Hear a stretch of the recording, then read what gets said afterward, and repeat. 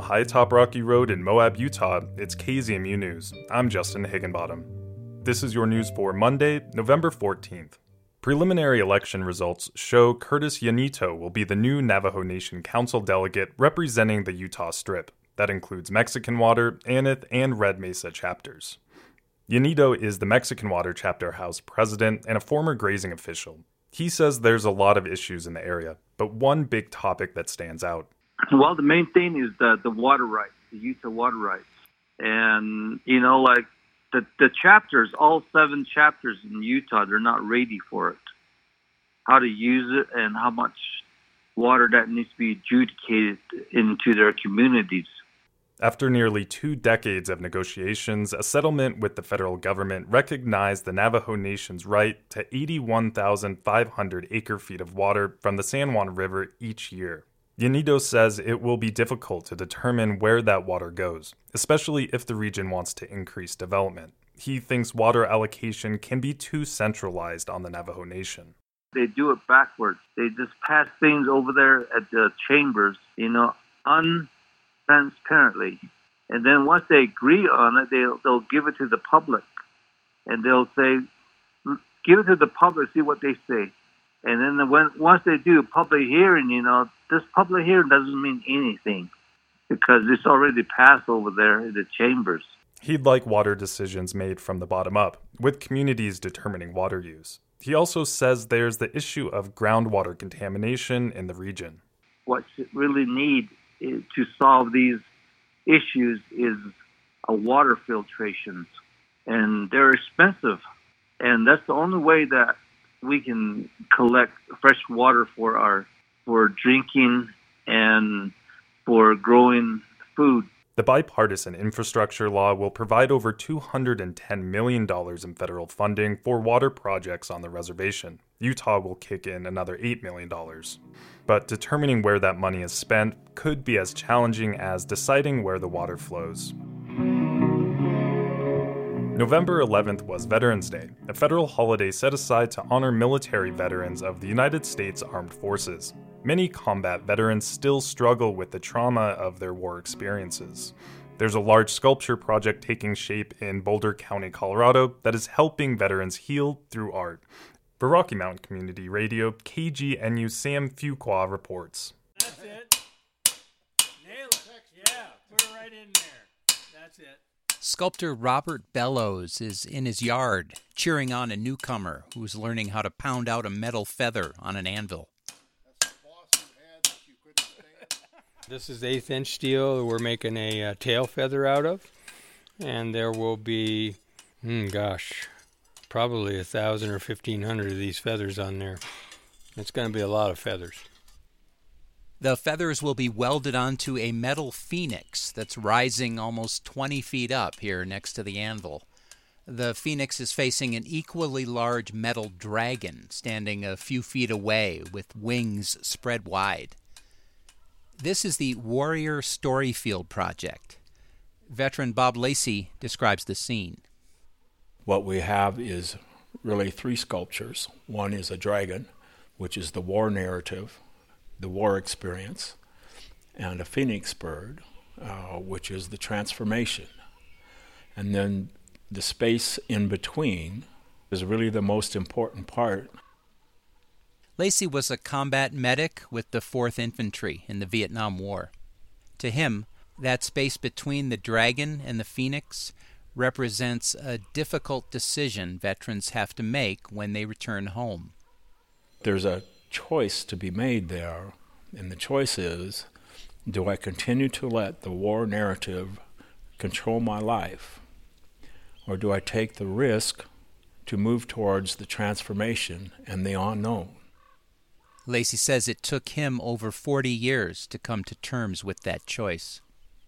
I think one of the things that is most difficult for people to understand, even the veteran and the families, is that war changes us. And when we come home, the person who went to war is not the person who comes home. That person is gone. And understanding that fundamental change is the most difficult part for the veteran and the society. Artist Robert Bellows is about the same age as Bob Lacey. but he did not serve in Vietnam. The draft system at the time was a lottery, and those with low numbers were drafted first. Bellows got a high number.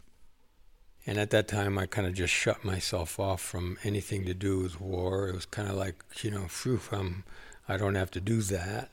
And like so many civilians, I no longer paid attention to those who went to fight. And there's a certain embarrassment in that. 30 years later, a couple of Vietnam vets came to Bellows' metal shop and asked him if they could help him with a sculpture he was working on at the time. That collaboration eventually led to this project. They've been at it almost a decade, working outside Bellows' home in rural Boulder County. He estimates that 50 or 60 people, veterans and non-veterans, have contributed serious volunteer time to the project. There's a core group of 8 or 9, including Bob Lacey, and Andy Morris, another Vietnam vet and a retired military officer. So I still don't think I'm an artist, but I have fun poking fun at Robert and saying, is this feather exactly the way you want it to be bent? Morris and his son built an 8-foot forge on the property to help craft some of the largest metal feathers. It's a place I can work with my hands, which I find very soothing, if that's the word for it. I just think it's wonderful. I wish we could find a place to put it when it's all done. God knows when that'll be. Sculptor Robert Bellows estimates it will take another 3 to 5 years to finish the sculptures. Then they hope to place them in a large park somewhere so that it can become a peaceful community gathering place and a place that can help veterans heal. Bob Lacey. My hope is that the Storyfield will save other veterans 20 or 30 years of struggle and pain in trying to heal from their experience of war. And if that happens, I will feel like we have, and I have, done a great service. For Rocky Mountain Community Radio, I'm Sam Fuqua in Boulder County. That story from KGNU was shared with us via Rocky Mountain Community Radio, a network of public media stations in Colorado, Wyoming, Utah, and New Mexico, including KZMU. The Grand Canyon won't see a beach building flood this fall for the 4th year in a row. KNAU's Melissa Sivany reports it's because of low water levels in Lake Powell. The U.S. Bureau of Reclamation, with advice from stakeholders, determined that releasing an artificial flood from Glen Canyon Dam this year would create unacceptable risks to water delivery obligations and to hydropower. But the number one concern was smallmouth bass, a non-native fish discovered below the dam earlier this year. Agency spokesperson Clarence Fullard says they're a threat to native fish. A high flow experiment would bump up flows and potentially redistribute those juvenile smallmouth bass downstream into the Marble and Grand Canyons. Lack of sediment or lack of water has stymied the flood program since 2018. Scientists say periodic high water releases are necessary to rebuild sandbars, which are vital for wildlife habitat and campsites. I'm Melissa Sivany. The Grand County Commission will meet on Tuesday. Maggie McGuire of the Moab Sun News gives us a preview of the Commission's agenda. Items under consideration by the Grand County Commission this week include some zoning changes, a possible vote on the alternative dwelling pilot, which would permit shelters like RV parks and campsites to be considered workforce housing, and a letter in support of a Moab City grant request for state funds for the construction of a new child care facility in conjunction with Moab Community Child Care and the Moab Free Health Clinic. Grand County Commission meetings are held on the first and third Tuesday of every month at 4 p.m. and streamed online on the Grand County, Utah YouTube page. And that's the KZMU News for Monday, November 14th. Get your community-powered journalism Monday through Friday at noon and 7. You can also find KZMU News anytime online at kzmu.org or wherever you listen to podcasts.